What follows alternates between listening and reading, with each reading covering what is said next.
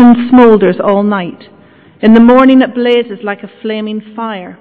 All of them are hot as an oven. They devour their rulers. All their kings fall, and none of them calls on me. Ephraim mixes with the nations. Ephraim is a flat cake not turned over. Foreigners sap his strength, but he does not realize it. His hair is sprinkled with grey, but he does not notice. Israel's arrogance testifies against him, but despite all this, he does not return to the Lord his God or search for him. Ephraim is like a dove, easily deceived and senseless, now calling to Egypt, now turning to Assyria. When they go, I will throw my net over them. I will pull them down like birds of the air. When I hear them flocking together, I will catch them. Woe to them, because they have strayed from me. Destruction to them, because they have rebelled against me. I long to redeem them, but they speak lies against me. They do not cry out to me from their hearts, but wail upon their beds. They gather together for grain and new wine, but turn away from me. I trained them and strengthened them, but they plot evil against me. They do not turn to the Most High. They are like a faulty bow. Their leaders will fall by the sword because of their insolent words. For this they will be ridiculed in the land of Egypt.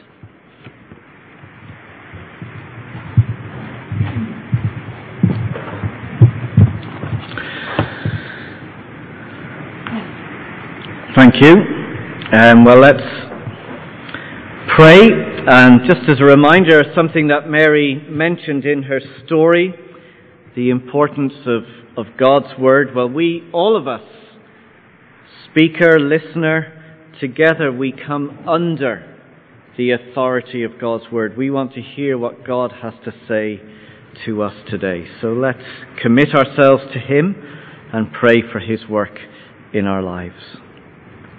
Father, thank you for your Word, for its truth, trusting that it is your voice speaking to us today by your Spirit. And Father, we not only want to hear it, but we want it to change us. We want your Word to show us what we are like and who you are and how we should come to you. So help us now, we ask, in Jesus' name. Amen. Well, I had a frightening experience the other day. I looked in the mirror. I look in the mirror every day, but this time I stopped and had a good hard look.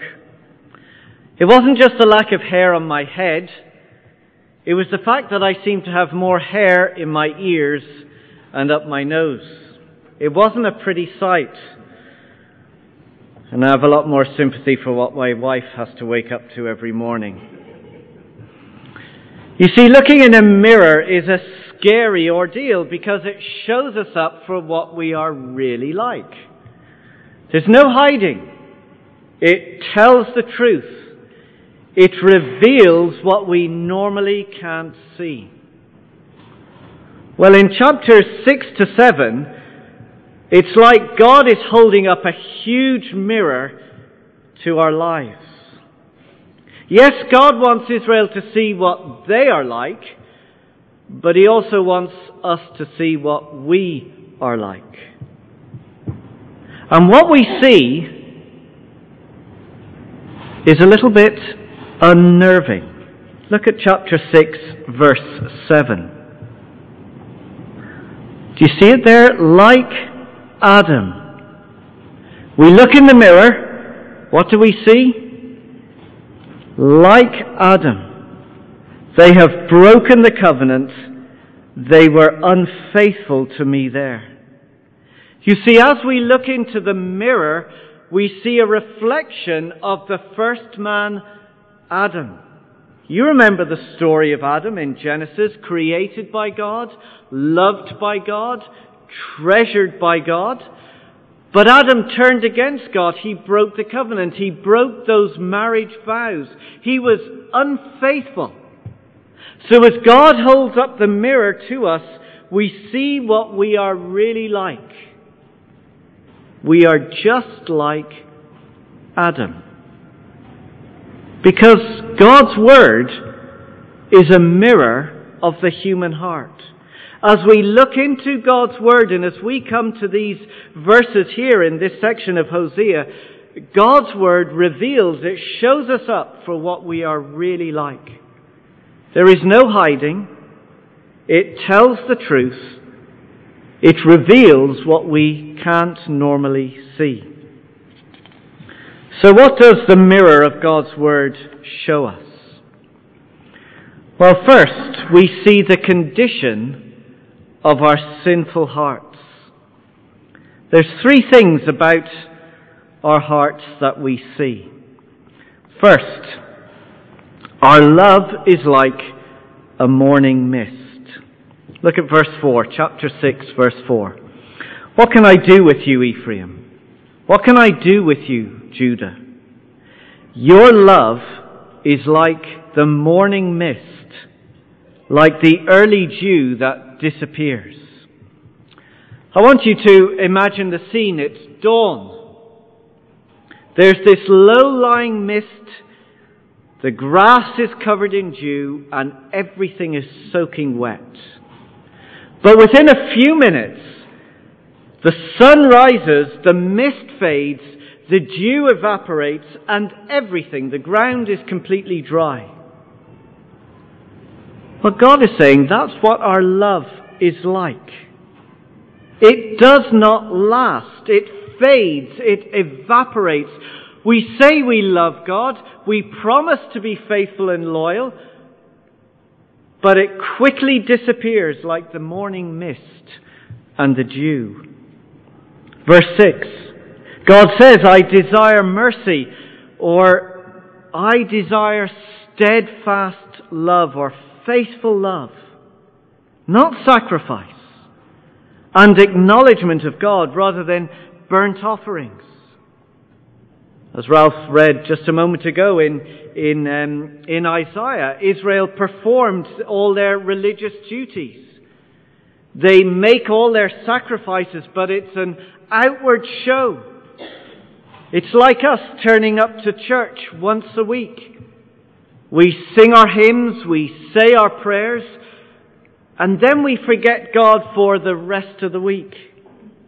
And it's all so fickle. It's like the morning mist that disappears and evaporates. Our love for God just zaps into thin air. Isaiah also says in chapter 29, verse 13, he says this, these people, they come near to me with their mouth. They honor me with their lips, but their hearts are far from me. Their worship is made up of rules taught by men. You see, God is not duped by religious outward performance, trying to get God's attention by the things we do. He sees past the outward show. And He looks at the heart. He looks for that steadfast, loyal, faithful love. But what He sees is a love that is like the morning mist. It just evaporates into thin air. Second, He says our hearts are like a burning oven. Look at chapter 7, verse 7. All of them are hot as an oven. They devour their rulers. All their kings fall, and none of them calls on me. Now, it might be part of our language to describe someone as a burning oven, but we can describe people as being, we might say, hot with anger. And that seems to be the picture here. The people are fueled by anger, intent on getting rid of the leaders and the kings that they don't like. Have a look at chapter 6, verse 8.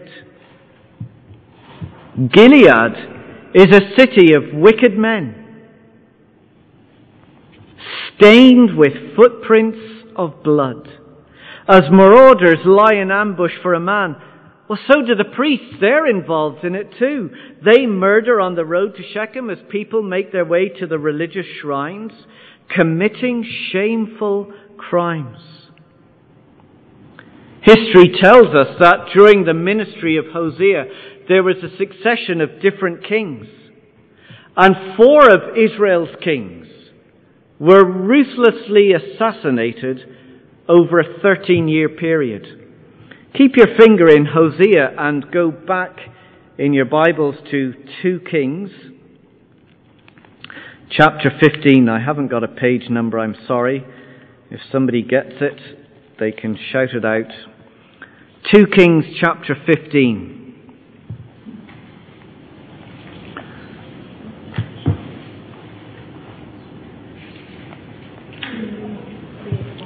(385).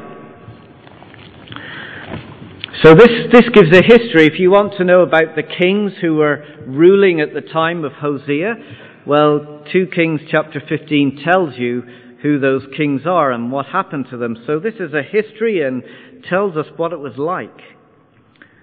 2 Kings chapter 15 and verse 10. So we read there, Shallum, son of Jabesh, conspired against Zechariah. He attacked him in front of the people, assassinated him, and succeeded him as king. Now look at verse 14. Then Menahem, son of Gadai, went up from Tirzah up to Samaria. He attacked Shallum, son of Jabesh, in Samaria, and assassinated him, and succeeded him as king. Not safe to be a king, is it? Verse 25. One of the chief officers, Pekah, son of Remaliah, conspired against him, taking 50 men of Gilead. Do you remember we just read about Gilead being a place of wicked men? Taking 50 men of Gilead with him, he assassinated Pekahiah along with Argob and Ariah in the citadel of the royal palace of Samaria. So Pekah killed Pekaniah and succeeded him as king. And it wasn't safe for him either. Look at verse 30. Then Hoshea, son of Elah, conspired against Pekah, son of Remaliah. He attacked and assassinated him, and then succeeded him as king. Go back to Hosea. You see, when Hosea describes what it was like, murder on the roads, bloodshed, leaving footprints of blood where they went, they were all involved, even the priests, in plotting and scheming. They were all consumed with anger and hate, and it drove them to get what they wanted. So look at chapter 7, verse 6. Their hearts are like an oven. They are burning with anger. They approach him, that is, they come to a king with intrigue. It's like they're sucking up to him. Their passion smoulders all night, and in the morning it blazes like a flaming fire. And all of them are as hot as an oven. They devour their rulers. All their kings fall, assassinated, and none of them calls on me. It's an awful picture of what was going on. And we just need to turn on the news ourselves. And every day we hear of another murder fueled by anger and hate. A lover becomes jealous and has her partner killed. A gang takes revenge and an innocent victim is killed. Getting rid of people they don't like, fueled by anger and hate. But let's not be so quick to go pointing the fingers. Do you remember the words of Jesus? You have heard that it was said to the people long ago, do not murder. But I tell you, Anyone who is angry with his brother or sister will be subject to judgment. Anyone who says, "You fool," or "I hate you," will be in danger of the fire of hell. You see, we may not pull the trigger and assassinate someone, but we know what it is to nurse anger inside our hearts towards those who have hurt us, those who've offended us. Well, we mightn't kill them. We mightn't speak out verbally against them, but inside, we're hot with anger. And God says it is just as vile. Third, he says our thinking is like a senseless dove. Chapter 7, verse 11. Ephraim, which was another name for Israel, is like a dove, easily deceived and senseless. Now, you mightn't have seen a dove, but I'm sure we've seen pigeons, same family. You know what they're like when they take off from the ground. You're never quite sure which direction they're going to fly in. They flitter and flutter one way and then another. But God is saying this is just what Israel are like. Easily deceived, verse 11, and senseless. Now they're off calling to Egypt. Now they're turning off to Assyria, making an allegiance with one nation. Come and help us. And then looking to another nation, thinking we can get a better offer over here. In reality, their chasing after these other nations for support was turning away from God. Look at verse 13. Woe to them, because they have strayed from me.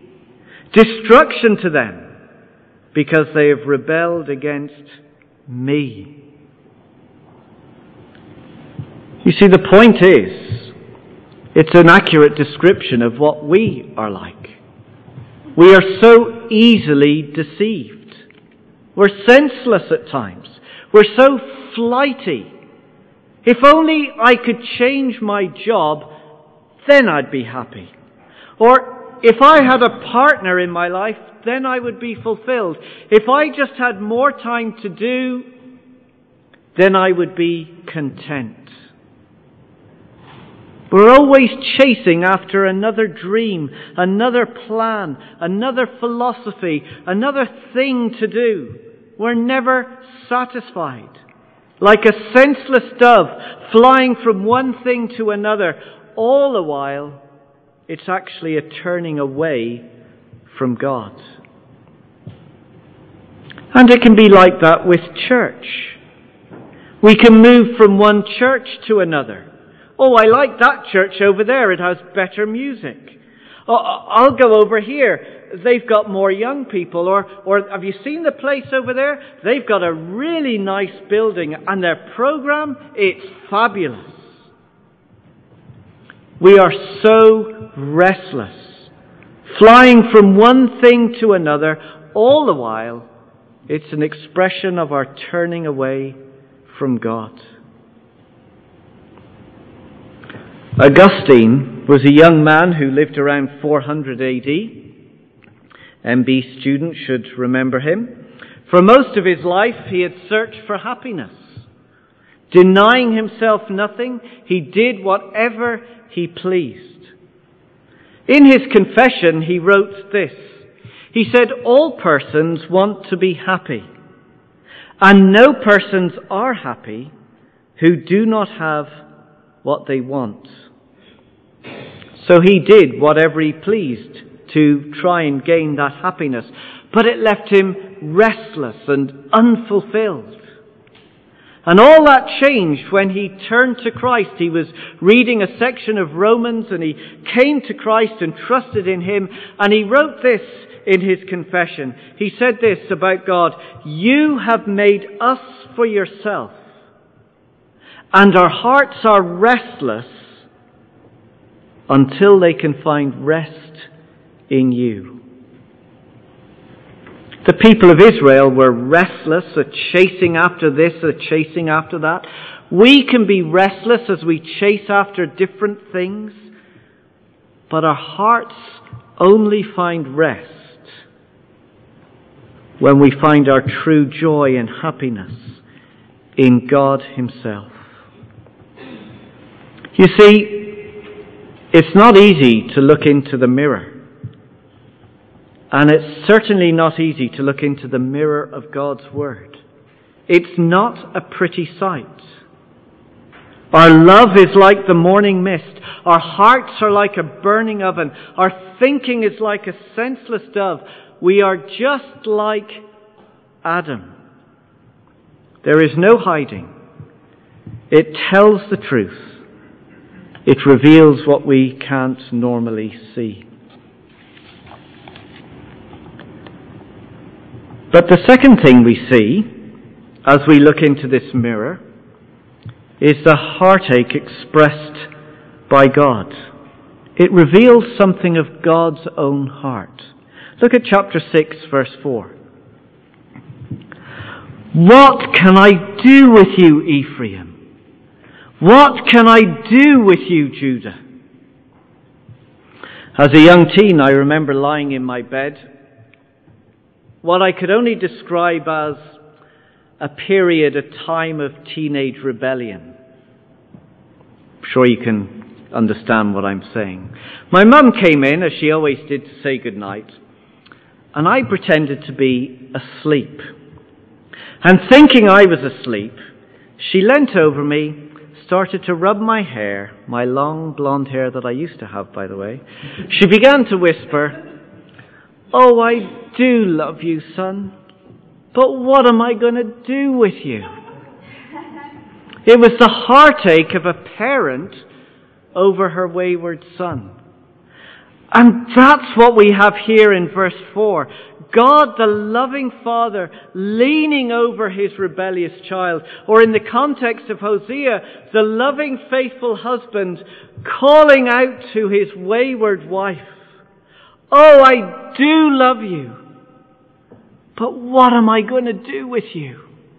How will your heart change?"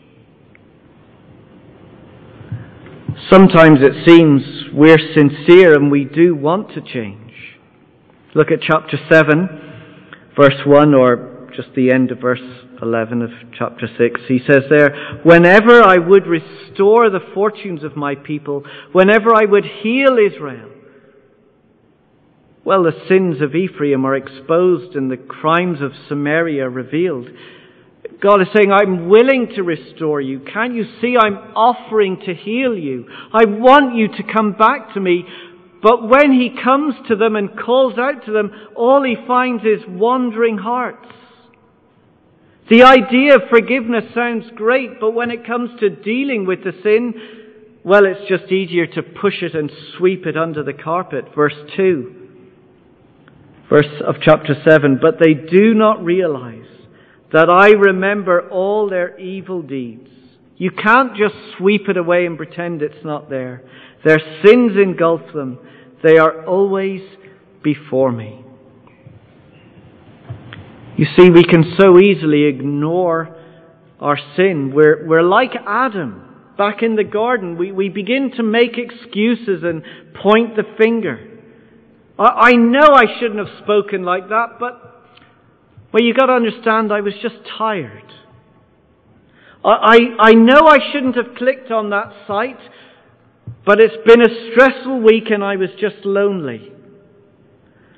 I know I should have been serving, but I just wanted some me time. I should have told the truth, but it's not like they would have found out. And as God looks, God's heart is broken because sin that is not dealt with breaks our relationship with God. Chapter 7, verse 13, the end of verse 13, God cries out, "I long to redeem them. I long to redeem them. But they speak lies against me." The picture isn't unlike what Jesus sees as He looks over Jerusalem. Jesus is heartbroken. He longs to restore and redeem. We read these words in Luke chapter 13. He says, "O Jerusalem," we have the picture of Jesus looking out over the city. "O Jerusalem, Jerusalem, you who kill the prophets and stone those sent to you, how often I have longed to gather your children together as a hen gathers her chicks under her wings. But you are not willing." And this is the cry of God's heart today. He longs to gather us under the care and protection of his wings. He longs to redeem. He longs to restore us. What will I do with you? What will change your heart? So we not only see our own sinful hearts, but we get a picture of God's heartbreaking concern and love for his people. But third, we see the way of true repentance. As we look into this mirror, we get a reflection of what true repentance looks like. Let's look at it in two ways. First, how not to repent. It seems the people of Israel had no desire to change. Look at verse 10. Chapter 7, verse 10. "Israel's arrogance testifies against him. But despite all this, he does not turn to the Lord his God or search for him." God has held up the mirror, revealed the sin, but still there's no desire to change. And even when we think they might be ready to repent, it's not even genuine. Look down at verse 14. "They do not cry out to me from their hearts, but they wail upon their beds. They gather together for grain and new wine, but turn away from me." It's more like their prayers are more like a 999 call. They cry out to God for help only because they want something from God, a better harvest, new wine, better rains, better sunshine, so life will go well for them. Have you ever prayed those prayers? "Lord, I promise I'll change if you get me out of this mess. Lord, I'll stop so long as you give me. God, if you can get me that job or that partner, a better salary, then I'll be able to serve more and give more." But it's not sincere. It's not from the heart. It's not about genuine change. It's about crying out to God to get things that we want. They simply did not want God for who he was. They just wanted his gifts. It wasn't a cry from the heart, and that's not repentance. So how do we repent? Well, look at verse 16. It starts with a negative, but we'll get to the positive. "They do not turn to the Most High. They are like a faulty bow." I was helped with this illustration as I was reading through the week. A faulty bow is your bow and arrow. And when that arrow is fired at the target, it's as if it starts off in the right direction, but then veers off and misses its target completely. It's a faulty bow. And God is saying to his people, well, this is what your repentance is like. You're like that arrow that's being fired from the bow. You start off heading towards your target. You start heading towards God. But when you see what repentance really means, it just veers away. You turn away from God. Verse 16, "They do not turn to the Most High. They are like a faulty bow." In other words, positively, true repentance is the complete opposite. You see, repentance isn't just simply a quick, "Oh Lord, please forgive me," and then veering off again. It's a heading towards the direction of God and asking God, pleading with God, not just will you forgive me, but will you change me? Will you change my heart? Let me give you 4 steps to true repentance. Repentance from the heart. Repentance that will bring about change of our lives. And I think they all flow from the text we've been looking at this morning. Here's the first one. First, ask God to reveal your sin to you. You see, as we read God's Word, yes, we read it to help us express our praise to Him, to learn about God, but we also read it asking God, Lord, search my heart. Show me the attitudes and the behaviors in my life that are not Christ-like. Remember, we're saying God's Word is like a mirror that reflects what our hearts are like. So as we read God's Word, ask God, reveal, show me.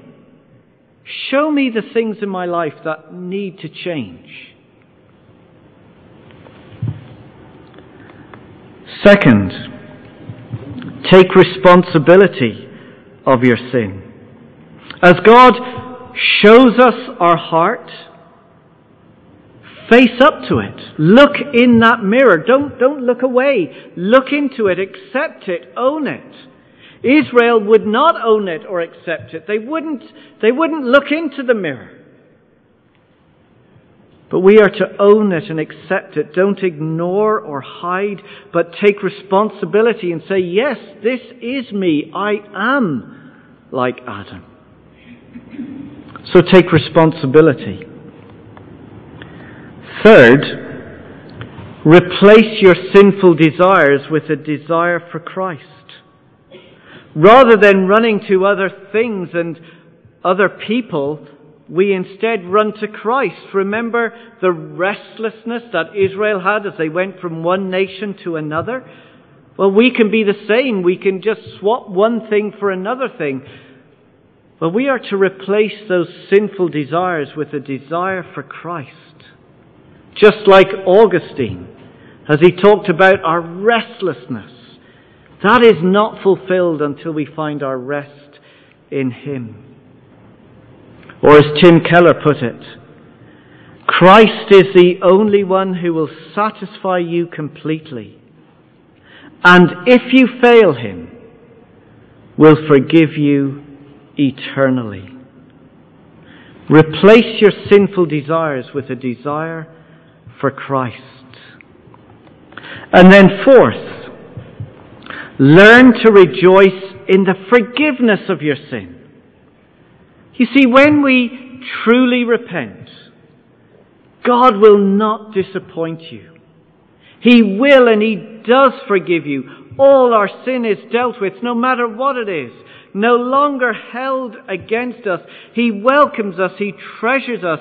We are fully and completely restored. Rejoice and live in your forgiveness. This is what true repentance is all about. Repentance from the heart. That arrow from the bow that is directed towards God. A calling out. Change me. Change my heart for a heart that is for you. We're going to be very practical this morning.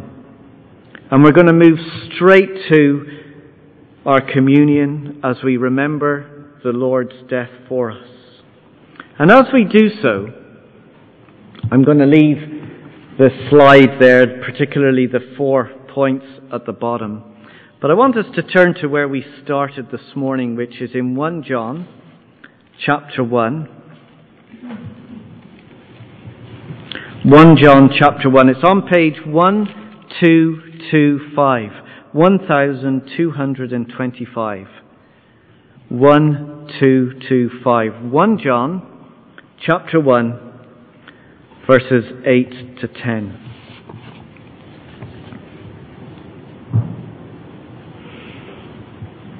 So let me read these words, and then we're just going to have a quiet time of repentance. I'll talk about that now in just a minute. But here we go. 1 John chapter 1 verses 8 and 9. If we claim to be without sin, we deceive ourselves, and the truth is not in us. If we confess our sins, He is faithful and just and will forgive us our sins. And not only forgive us, but purify us. That is that ongoing change in our hearts and our lives from all unrighteousness. Repentance leads to restoration and a change of our hearts. And it starts with these 4 things that we leave with this morning. Ask God to reveal your sin. Take responsibility. Replace your sinful desires with Christ. Rejoice in the forgiveness of your sin.